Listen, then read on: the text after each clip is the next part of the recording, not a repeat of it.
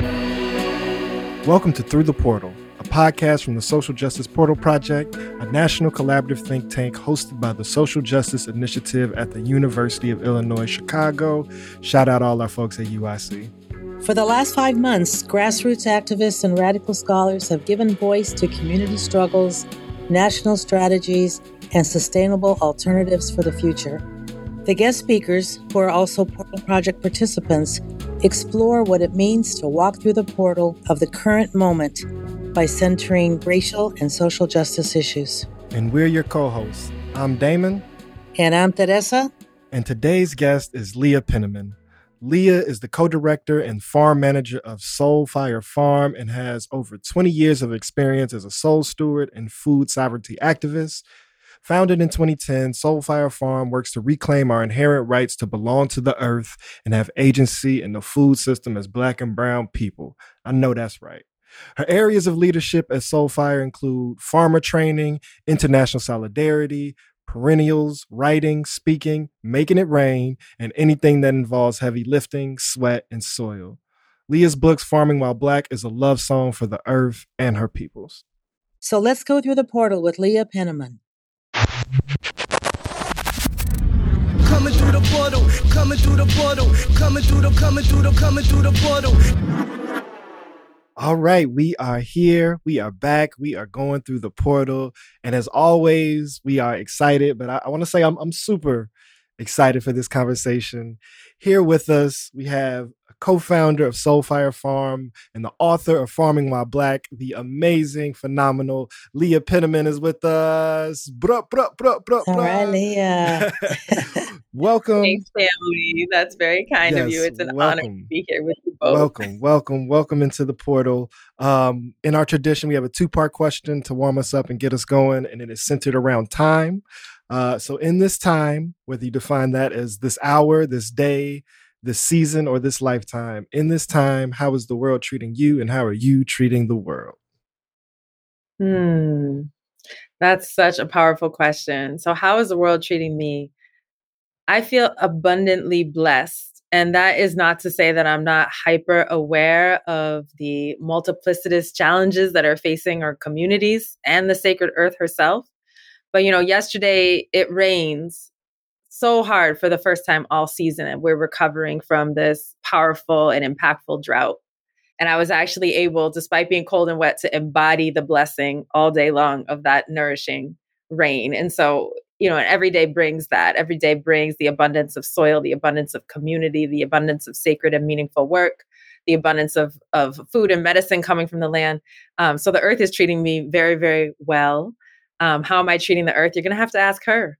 I can't be presumptuous and assume that the things that I think I do to honor the earth as sacred mother, as elder sibling, are landing as such. But it certainly is my intention to walk with a gentle reciprocity and to inhabit that unpayable debt that each of us carries from birth to that which made and nourished us. So thank you for that question. So how do you think the work that you're doing does contribute to Mother Earth? Okay, we'll step back a little bit. So at Soul Fire Farm, right, we are a group of Afro-Indigenous centered land stewards and community stewards that are working to uproot racism and seed sovereignty in the food system. So, in short, we grow a lot of food. We take care of the soil. We educate Black and brown farmers. We rabble-rouse for systems change and workers' rights and climate policy and all of these things. How particularly do I think we honor the earth? Something that is really impacting me right now and resonating with me is about our ancestral practices as farmers and how they can tangibly bring carbon into the soil, right? So a little bit of context about that is that European colonizer methods of farming within just one generation of settler colonialism here on Turtle Island, also known as North America, they had destroyed 50% of the carbon in the soil by plowing and tilling. And that was the beginning of anthropogenic climate change. Even before Industrial Revolution impacted the CO2 in the atmosphere, it was this land use impact that created the first spike of CO2 that we can see created by human beings. One of my coworkers, former farm manager at Soul Fire, says the work of being a regenerative farmer is to call the carbon, the life, back into the soil. I mean, there's everything in that, right? Because we've been able in the 15 years we've been on this land to actually put the carbon back to pre-colonial levels. And that is through the ways our ancestors have always farmed, the cover crops, the permanent raised beds, the polycultures, the ancestral seeds. And I'm sure we'll dive more into what I mean by that. Last week we had this soil scientist out here, Tiffany Lachey, who's a dope Black soil scientist and farmer and researcher. And she took a soil core of our land, and you could literally see a foot of Black soil that we had built during the time that we had been here. And you could read the history of the soil over time and how it had been impacted. So that's the work. Humans can make the earth better where we stand. We don't have to be a cancer on the earth, right? In a very tangible and readable way. That's beautiful, is like the earth as a record keeper of impact and of the work, and of obviously the harm and destruction, but that it also can bear witness or reflect back the beneficial nurturing that our stewardship can bring. So I kind of want to use that notion of like the earth as a record keeper, almost like a original clock, right? Like of tracking and keeping time. I want to invite you to chart the mission and vision, if we want to use those like very Grant centered language, but the consciousness of the space over the time of your work there, right? Because if I'm not mistaken, the farm started in 2010, right? For folks who haven't caught on, this portal conversation is in conversation with the Arundhati Roy quote that this pandemic has been a portal and seen new possibilities. So since you guys have started, there's been the emergence of a movement in the middle of the decade that I think has probably reinformed the consciousness of the space. And then over these last 2 years, obviously all of our ecosystems have been shifting as global health and destruction is coming to the forefront in different ways. So that was a long way to ask, like, how did y'all see the work when you started? How does that change as movement popped up? And then how has that change accelerated or shifted in these last 2 years or so? Ooh, okay. So let me see if I can do this with like 3 stories, one from each of those periods in time, because it'd be boring to just give y'all a timeline. You can read stuff, Okay, so let's go back to 2005. My partner, Jonah, and I are living in the south end of Albany, which is a neighborhood under food apartheid. Food apartheid is not a food desert. It's not natural. It's an insidious human-created system of segregation that makes certain neighborhoods have McDonald's and other neighborhoods have Whole Foods, right? And so we were in a neighborhood where there's no supermarket, no farmer's market, no land to farm, no bus line to get you to the supermarket. And we had a newborn and a 2-year-old. The only way to get fresh vegetables was to pay an exorbitant amount of money to join a farm share, right? And then to walk over 2 miles to go pick up that farm share. So when our neighbors found out that we had farming experience, they started peer pressuring us, almost like an ongoing joke, to start a farm that would feed the people. And we'd had a vague dream, but this solidified for us the need to wed ourselves to some land and to go ahead and start this farm we'd always talked about. Long story short, signed the papers. We had vacant land, so we had to build everything. I mean, everything, the soil, the house, the driveway, the septic, the electric, the internet, like all the things. That took until 2010 when we opened the farm. That was a 5-year process. Exactly. And so I would say that was the initial impetus, to answer that question. We opened the farm. We're still working outside jobs. The kids are young, doing all the things, but we are feeding our South End community with a weekly doorstep delivery of vegetables and eggs. We do that for a few years. So you say the emergence of movement. I'm assuming you're talking about movement for Black lives. Shout out to my siblings, Patrice and others who helped get that going in this iteration. But of course, that is a new iteration of a very old movement. We've been fighting for our lives for generations. And so around that same time, one of my elders, who's now in blessed memory, Baba Curtis Muhammad, had come to visit. And he was a Black Panther civil rights movement person, complex person, but, lots to learn from him. And he was telling us how Black farmers were the backbone of the civil rights movement. Literally there would be no civil rights movement without the Black farmer, because you couldn't go down for Freedom Summer and like stay in some hotel.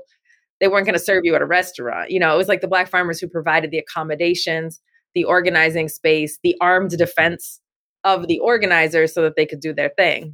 And so he said, what are y'all doing on your farm? You grow carrots and give them to people? That's cute, What else are you doing for the movement? And that's when we joined the Freedom Food Alliance, which does a lot of things. But in short, bringing food to prisons, doing political education about mass incarceration, running restorative justice program, diversion programs for youth to keep them out of lockup, working on various things on the intersection of where like food and mass incarceration and state violence need to be addressed. We were doing some certificate programs in prison for folks who wanted to farm. And that's when things really expanded for us, because we were doing that organizing, but we were also training farmers. We're also getting involved in politics, trying to make things right for those who care for the earth and for those who need to eat. You know, my daughter Nashima, who's now grown, she was a baby in the beginning of the story. She always says, Mom, the food system is everything it takes to get sunshine onto your plates. That's cool. But we got to infuse like justice and democracy and love into all of those steps along the way. So to fast forward to the very end, the past couple of years, the pandemic, the uprisings, I would say, if anything, the pandemic has refortified and re-strengthened our commitment to our work. Farming is really hard. Social justice work is really hard. I have worked a lot of different jobs, so I can say that, and it is easier to do other things. And so what keeps us going is a sense that it matters what we're doing. And I think, you know, the pandemic hit, and anyone who didn't care about food and land before, they suddenly cared a whole lot. You know, and the upright people who didn't care about Black folks suddenly realizing that racial justice needs to be addressed. And so that was fortifying. And to have my own grown children who were ambivalent about the life choices we make go full 180 and just dedicate themselves to the mission work of Soulfire Farm. They're feeding the community, they're out building gardens, they're bringing their friends to move in with us. That was key. And it really helped us mature into the stage we are now as a teenage organization ourselves, where we're doing a lot more on the regional and national scale. We run a national fellowship that provides like 10 farmers a year with a salary and a mentor so they can get their business off the ground. I'm like testifying before the Senate next week on nutrition things. So, you know, it really helps us to solidify the import of the work. So there you go. 15 years in 1 minute. What an amazing arc. What you offer, not only, you know, in that telling of your work, but in your work at large, I think can really help us literally ground ourselves in the work. So as somebody who I think was most activated and mobilized in addressing anti-carceral violence and, you know, starting to like carry and wave this flag of abolition, which was the topic of our first episode, more and more in my media work and in, you know, work in community, have learned and felt more and more provoked that all revolution is obviously land-based. All people's struggles have to be connected to a space. Food, water, oxygen, and soil are like the fundamental elements to survival, regardless on how we're addressing oppressive systems, but especially if we plan to supplant them, you know, resist them, transform our reality around them. And so I want to like just ask that question of how you, as a facilitator and educator, make that idea simple for people, that all abolitionist work should be grounded in an environmental justice, or if you want to call it climate or land-based approach to the work. How do you teach people that concept? I love that. I will say I usually don't try to convince people of things. We just hang out on the land and stuff unfolds. But or how is that unfolded then? Maybe that lesson has emerged. Right. Well, here's the thing, right? I'm a historical nerd, right? So if you look back at the history of Black folks, there has always been a consistent and compelling yearning for land. I mean, you look at 1865, when Reverend Garrison Frazier was meeting with the Union Army to talk about the Black community's desires for Reconstruction. And the thesis statement of their whole proposal was, and I quote, "What we need are homes and the ground beneath them so that we can plant fruit trees and say to our children, these are yours." That has been the yearning of the Black community for our entire existence. Malcolm X talks about all revolution is based on land, right? You talk about the Federation of Black Cooperatives, one of our oldest institutions, talks about all wealth comes from the land, and it's logically indisputable. Here's the thing. I'll tell you another little story. So Fannie Lou Hamer, who is like the mom of the revolution, right? Mississippi Freedom Democratic Party, all kinds of things going on. She had cans of food that she had grown and canned lining her house. And when the organizers she was training would come over, they would ask her like, "Oh, why are you wasting time with this food and all this stuff?" And she said, "If you have 400 quarts of greens and gumbo soup canned for the winter, no one can push you around or tell you what to say or do." And then she explained, by contrast, as soon as they take away your food, and they can because they control the food system. We saw this in the Greenwood food blockade of the 1960s, right, where civil rights activity was punished by food blockades. You will go crawling on your knees through the dust, put down your voter registration paper, your NAACP paper, in order to feed your children. You will do that because hunger will make you do that. So until you have control over the means of production, your land, your home, your food, your burial ground, you are forever at the mercy of those who are interested in you only insofar as you provide a profit. There will never be true freedom until we have control over some modicum of the means of production. It's a logical fallacy to think otherwise. How are you going to rely on like Google and Sodexo to take care of you? Like, what are you talking about? we have to have our own institutions, and land is the only real thing. Everything else is in the ether. I'm thinking now about like legibility or visibility, right? Maybe sloppily making this parallel between carceral systems and carceral violence and food systems and environmental violence. There's a way in the public consciousness, our movement is changing this, but like, prisons and jails and even what police do is like out of their viewpoint and like struggle to even see it to then recognize it as something we need to resist and challenge. And I think our food systems are very similar to that. Like they are taken for granted as something that it just is. They've become very normative, and just like what happens in production of the things we're putting in our bodies and putting into the air is just, even for someone who's interested in it, can so easily be out of my purview or go invisible. And so from the land, right? Like how does that visibility or that legibility become more concrete? Like you say, of like, I'm not out here trying to teach or convince folks. I'm just out here and have conversations. Like, what are you learning from those conversations about how people need to understand about the harm and oppression embedded in our food production? Oh, yeah. First of all, the history of industrial agriculture and the history of the carceral state are the same. The first police in this country were slave patrols. And then those slave patrols in Virginia were nationalized with the fugitive slave law to become a national police force, right? You can talk about chattel slavery as the first mass incarceration, but even if you don't buy that metaphor, you can look at 1865 when there was so-called freedom with the 13th Amendment and its handy little loophole that made being convicted of a crime, you're still eligible for enslavement. And then the Black Codes came on, and the Black Codes were a series of laws that made it illegal to be a vagrant. That means to not have a job, specifically a year-long contract on a farm, to be loitering. That means just hanging around, doing what you're doing, or to not be upright and honest. And the punishment for those was, one, you would be incarcerated and then leased back to the plantation or the mines or the railroads. But also it was the beginning of the social service state where your children could be taken away to be apprenticed to someone more upright, namely the former masters. And so the prison population doubled, tripled in some states. Alabama relied on renting out Black convicts for 78% of their state budget during that period of time. And folks were in neo-slavery conditions, but they were rented, quote unquote, property versus purchase. So there was actually less incentive to keep them alive, and the death rates were much higher. And that system continues to this day. It's a $40 billion industry to lease out prisoners to the private sector. It's a mistake to think these issues are not intertwined, because fundamentally, as soon as you dehumanize the Black body, it becomes possible and logically coherent to do these type of oppressive acts. And as soon as you think about the earth and the land and the soil as something other than a sibling, a relative, it becomes possible to see it for extraction, for profit, for utter destruction in the name of the bottom line. And so I think it's the same heteropatriarchal, settler, colonial, capitalist mentality that underlines these oppressions, and that fundamentally we're not going to be able to get at either of them without getting at this misguided philosophy in terms of how we understand our relatedness to one another.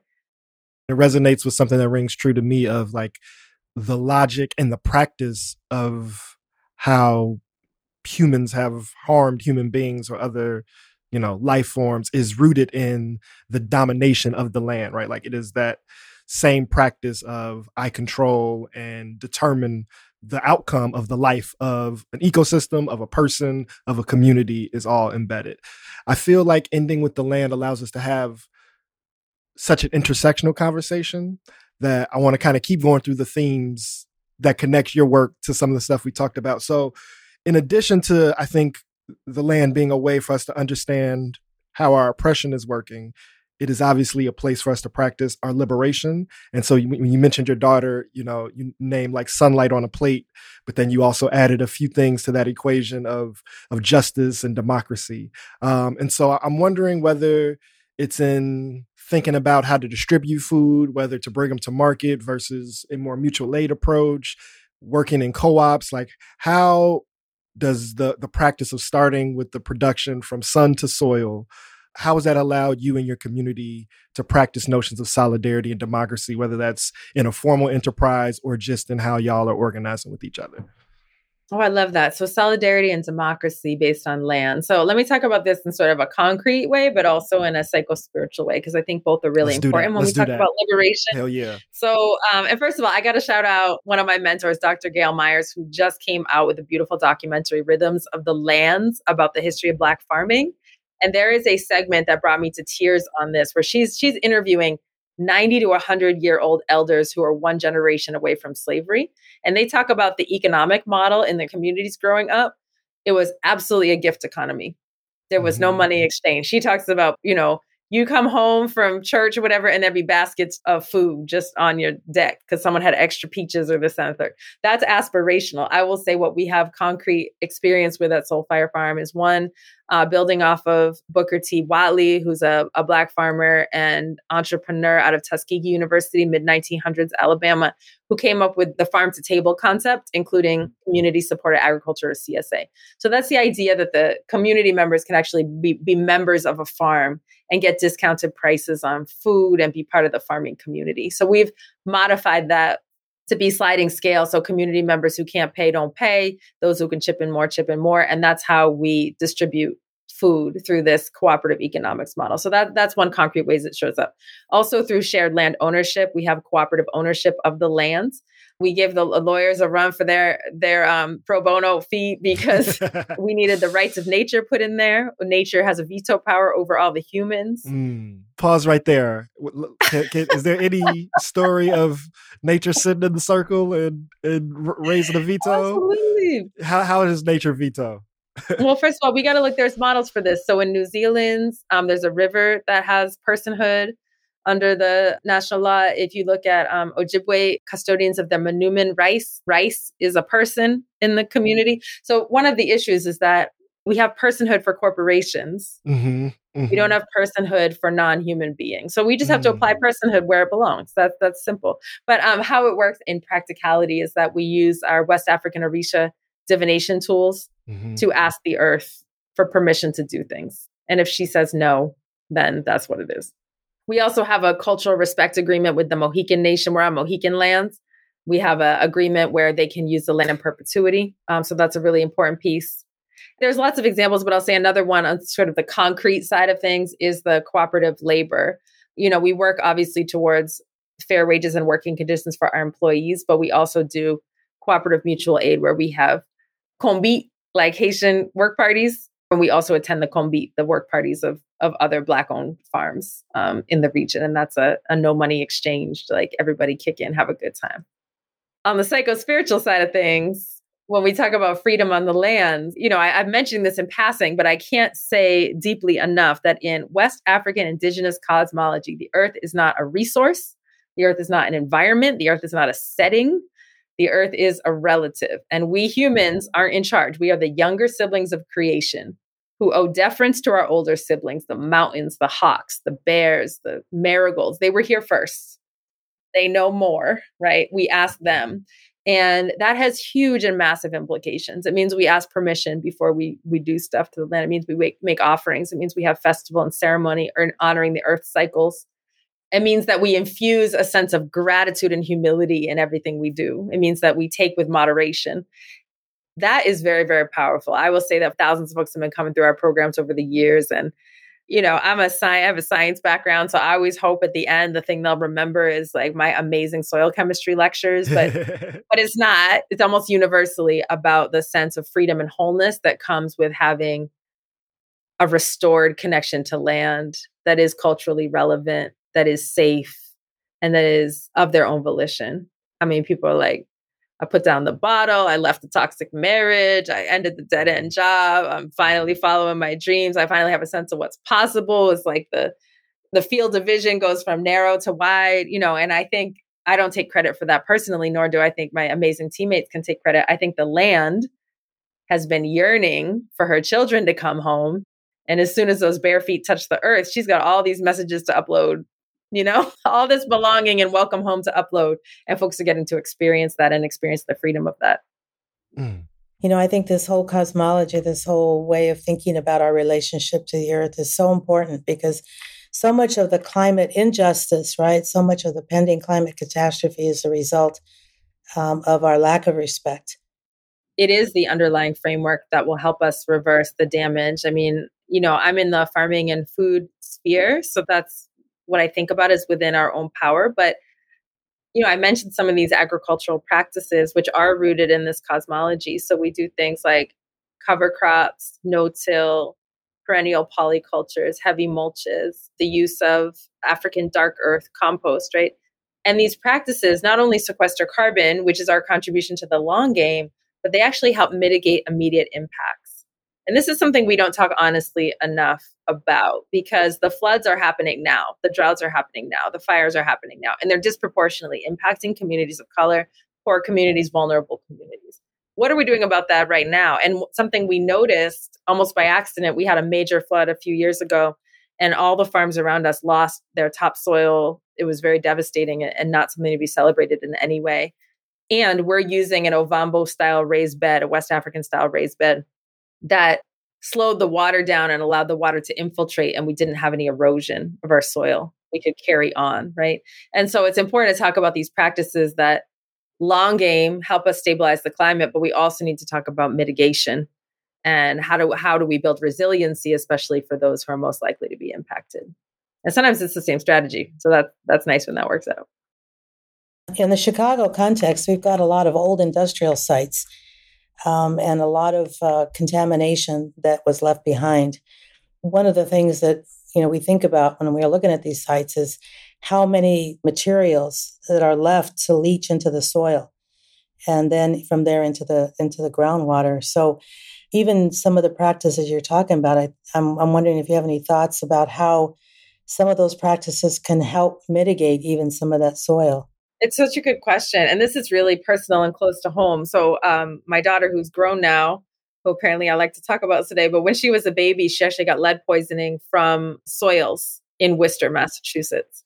And it was really not on the radar of the officials how contaminated the soils were. So, like a good mom, of course, I did all the things to take care of my baby and also did not want other people's children to have that same impact. And so, long story short, did some organizing, some testing, basically found out that this contamination problem was ubiquitous all across Worcester. The EPA sets the quote safe limit somewhere between 200 and 400 parts per million of lead, but we were finding 11,000 parts per million of lead, which is a Superfund site just out in the community, right? And so what we did is studied what were the ways to remediate these soils. We formed a youth co-op called the Toxic Soil Busters. They had a van that was like a Ghostbuster, but it was soil. It was cute. They had the hazmat suit, but they went out and did some phytoremediation. And I have to put an asterisk here because phytoremediation is something you really need to be trained to do.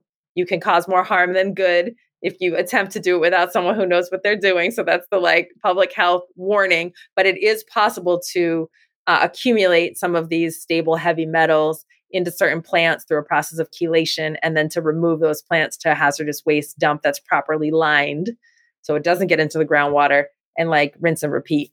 For most places though, sealing and capping is the best that folks can do, because unless you can get those companies to come in and do a proper cleanup, and that's pretty devastating.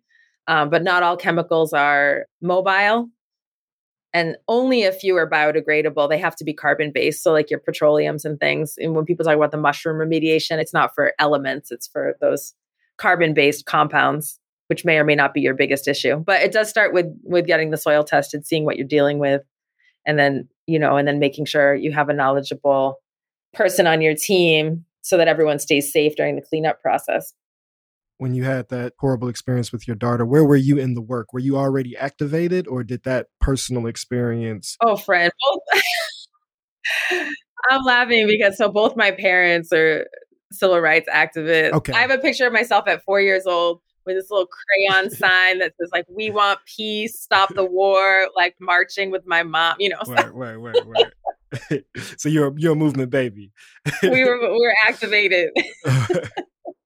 Okay. I was just interested because working on another project that's talking about the legacy of the modern EJ movement and talk about the story of Hazel Johnson here in Chicago and just how much like communal stewardship, motherhood, just seeing what happens to your loved ones, to your neighbors has built so much movement activity, has created these lifelong commitments and legacies. So that's where the curiosity stems from. Well, thank you for honoring Mama Hazel Johnson. She is truly the mother of the movement. I have a new book coming out called Black Earth Wisdom.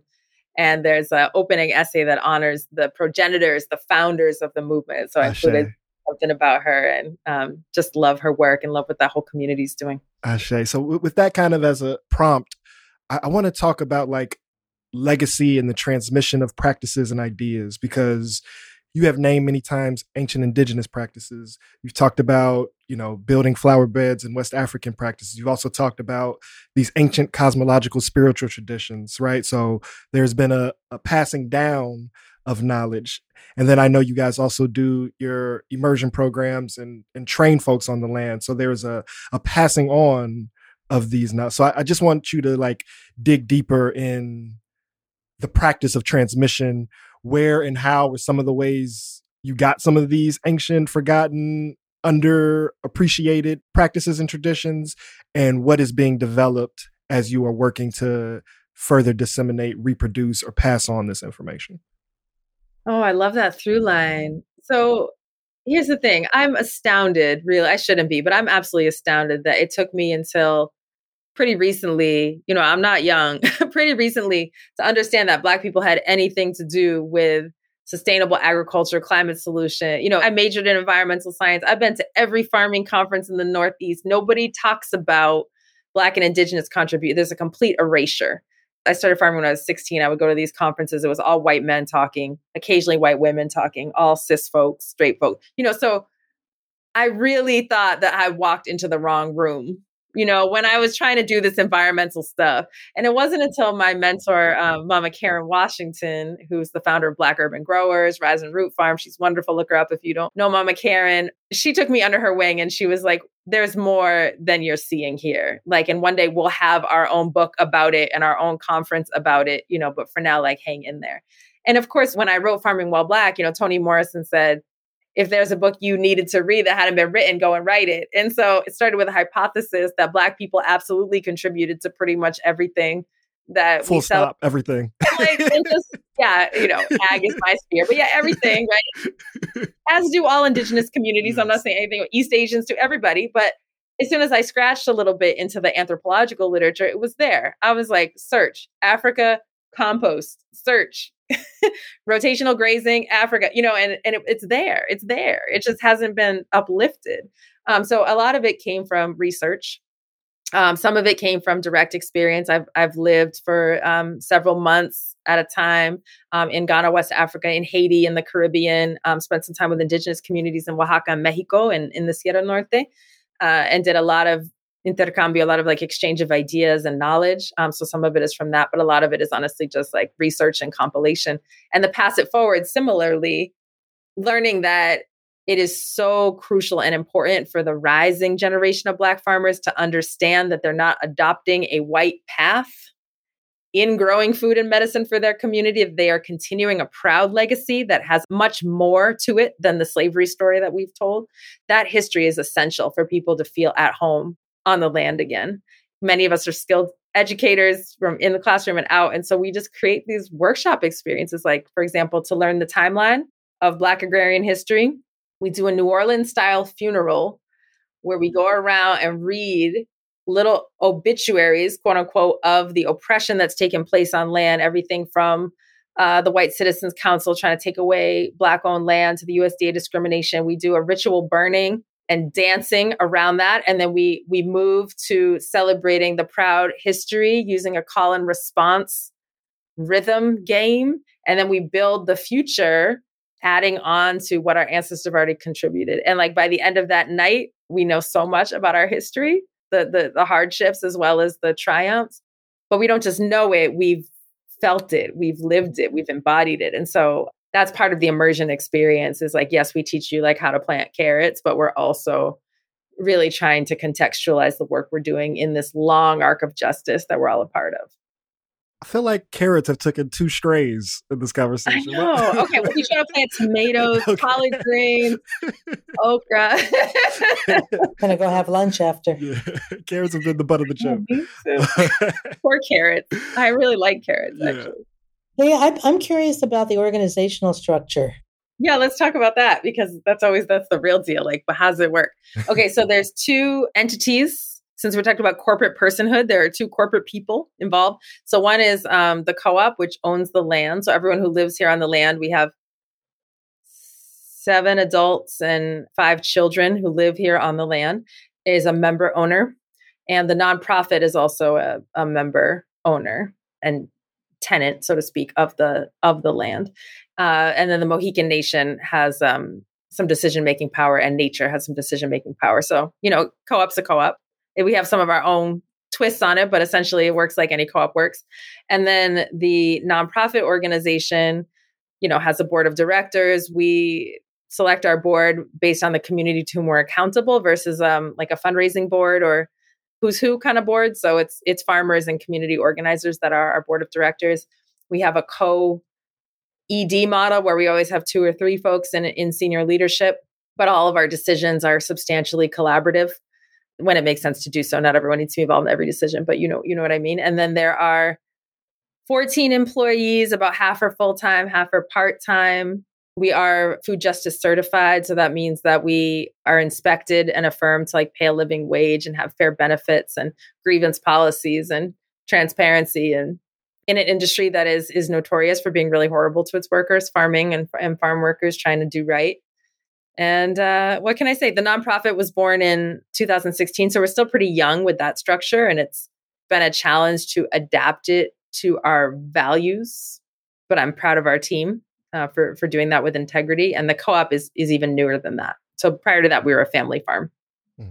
Your comment is interesting about trying to constantly mesh the values that you have with the structure of the nonprofit, for example. And, and I assume that has to do with, let's say state and corporation laws or.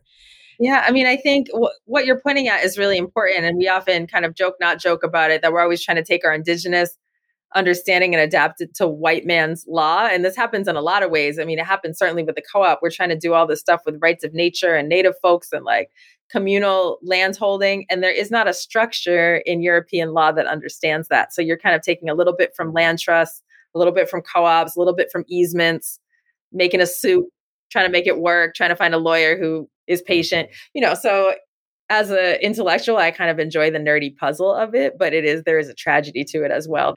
And in nonprofits, the structure is set up toward mistrust.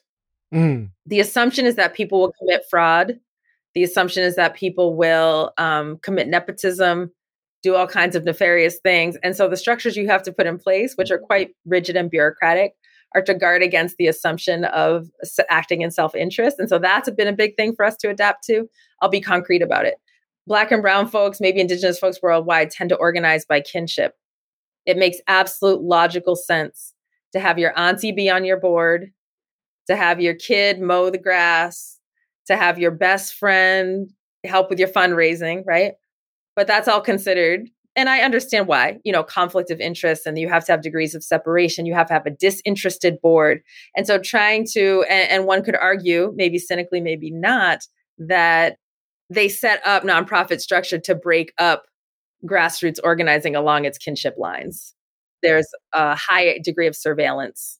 I mean, everything is scrutinized. Your audit, every single transaction is scrutinized, right? And so there's a way that you're not going to get away doing anything that the government does not want you to be doing, or you lose your C3 status, you lose your funding and so on. So all that to say, we comply. We're very good about complying, but it's something we've had to navigate. And there's been heartbreak, to say to my mom, yeah, you really can't be on our board because you can't supervise your children, but we appreciate you. You know what I'm saying? I've never heard it named like that, and that's so accurate and it rings so true, and it feels like almost like the panopticon, for those who are familiar, the the prison tower that can see all the folks who are incarcerated. So then it creates this psychological effect of all of my behavior and action is being watched in a way that then disempowers or reduces my agency in my behavior. Right. It creates a sort of self-monitoring and hypervigilance that can interrupt the way that you might otherwise. And then how you evaluate your quote unquote comrades or your partners, right? Like we now all have to prism ourselves through this structure of distrust and are trying to build land trust based off distrust, right? That is so prescient and something that's definitely going to sit with me. And so kind of using that of like you name European law, I kind of parallel that to your experience and getting in the environmental space of you're in these white conferences with these cis white folks from the global north who are dominating the space. As now in the popular realm, the conversation of climate change and even environmental racism is coming a little bit more to the forefront. How are you seeing continuations in that like pattern of colonial dominance? And then where are you seeing the shifts and transformations, particularly as the notion of catastrophe is being experienced, but also being realized by the broader public in deeper ways? Do you feel like that's continuing or moving and or both?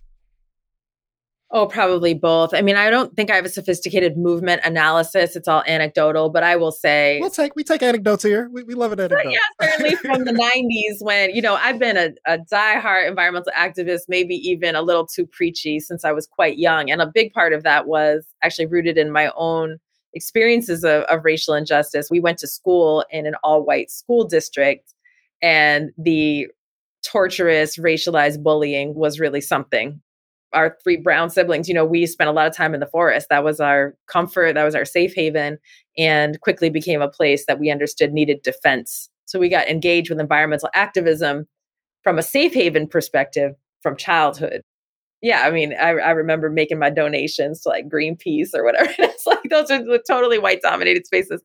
I think the major environmental organizations are still in the stage of waking up to an image problem without a full understanding. So, for example, Nature Conservancy got into this whole battle with the Black community in Pembroke, Illinois about this reserve, and they're trying to keep the Black folks out. The Black folks have been farming there forever and want to be partners in the conservation. And then this is like a whole mess. And you see these sort of token conferences coming up like the Black Birders Week or this or that, but they have a long, long way to go. But I think what encourages me most is seeing a lot more grassroots organizing, claiming its space. Certainly in 1991, we have that kind of inaugural EJ conference, but since then, you have intersectional environmentalists popping up. You have the Joy Trip Project popping up. You have Ayanna Elizabeth Johnson's Ocean Collective work popping up and more. So I'm seeing a lot more of our folks taking space and not necessarily continuing to knock on the door of like World Wildlife or Sierra Club and saying like, let me in and let me have a seat at the table. But like, we're making our own table. And that's really encouraging. Like when I wrote Farming While Black, you could fit books like that. We couldn't even take a little bookshelf, but I think books that center Black nature and Black environmentalism, we have like a couple bookshelves. Hey. So that's a little bit how I gauge it. We're getting somewhere. Dewey Decimal Auditing. It's like, how many books can I find? And I actually, they're all here. You got any you want to shout out in addition to your own? For folks who've read Farming While Black or will read Farming While Black, what are some texts that pair well? I'm still tripping on your reference to Dewey Decimal System. Well, I'm cheating a little because I have the books right here because before writing Black Earth Wisdom, I tried to purchase every title I could find on a related theme and at least skim through it. So because that's what you do. I mean, check out Black Earth Wisdom. It comes out next year with Amistad HarperCollins. I think other books to read, All We Can Save, co-edited by Catherine Wilkerson and Ayanna Elizabeth Johnson. Michelle Ely's work in the Roots is outstanding. Monica White, Freedom Farmers, about cooperative economics. There's so many. Black Nature is great if you want like a poetry, literary side of philosophical side of things. I don't know. I'll throw y'all a whole list for your show. That's a good reading list. It's gonna take folks a few months to get through them. Start with that, people. Yeah. That's good. What do you think in the coming months and years?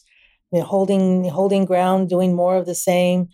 Do you all have thoughts about what next, or what you're prioritizing, or what you're not going to do anymore? Or any thoughts along those lines? Well, I actually love you say what you're not doing, because we've been in a very divergent phase of growth, meaning, people ask us to do stuff and we just add it on, and we're converging on our lane. So we're in the middle of strategic thinking together with our partners around what's our collective North Star and how are we each working towards that. I will say the thing that most excites me about what's coming up is we've been building buildings here on this land for almost 15 years, and we're almost done building out our campus so that there'll be a place for people to sleep, cook, eat, and that's not small. I mean, we've been in tents for most of the time that we are here. And what we are doing is we're creating a legacy campus like Highlander Center, where our great grandchildren can come to learn about farming, about rural land-based living, about wilderness, all carbon neutral, all the things. So it's huge. So maybe I'll leave it at that. We got a lot of other stuff going on, but we try to be responsive to, what our community is needing. We'll always be centering the growing of food and medicine and the care of the lands, but that'll take a lot of iterations over the generations, I'm sure, depending on what is needed. That leads us perfectly into our close. And just to retouch on the theme of the seismic shifts that have been happening a la the pandemic, but so many other related and separate entities have created this portal that those of us who are committed to transformation want to maximize the opportunity for change in this time. And so this has been such a great culmination to our series, because in this, not only have we talked about the earth and agriculture and climate and environment, but you've also threaded us back to notions of abolition, of global connectedness, of solidarity economy. And so from where you sit, if people take serious this opportunity or this time and walk through this portal of transformation and digest, process, and reproduce the themes that we've talked about and that your work embodies, what is more possible in our world if people go through that portal? It's really, for me, the portal is about embodying this sacred biomimicry, where we're not seeing the human mind as the ultimate authority, and instead are leaning back into the primary sources of knowledge: the earth, the stars, the wind, the fungi. And if we can learn to listen again, to stop talking and actually listen again, what becomes possible is to re-enter the sacred web of creation that we were originally designed to be a part, and to get to continue to live here on this earth. Ashe, ashe. Ashe. So thank you so much for your time and your contribution and your brilliance and your work and your community. I've never been up there, but I feel moved. You're invited. You're both invited. No, I plan on making the trip. I've gotten the invite before, and I definitely want to take y'all up on that. So one, I just want to offer a thank you and an appreciation humbly to what you've contributed to our people. And then with that, is there anything, you got the new book coming out, is there anything else that you want to have folks look for, or where can folks find you and your work in the way that you want to be found? Oh, thank you. So check us out online, soulfirefarm.org, or on all the grams, and Soulfire Farm, all one word. And definitely check out the reparations map. It's essential that those most impacted by the climate crisis are the ones who get to be in leadership with the solutions. And on the reparations map, you can find a project near you that's Black and brown led, that's working on regenerative everything, and support them. Awesome. Thank you so much, Leah. This has really been fabulous. Thank you.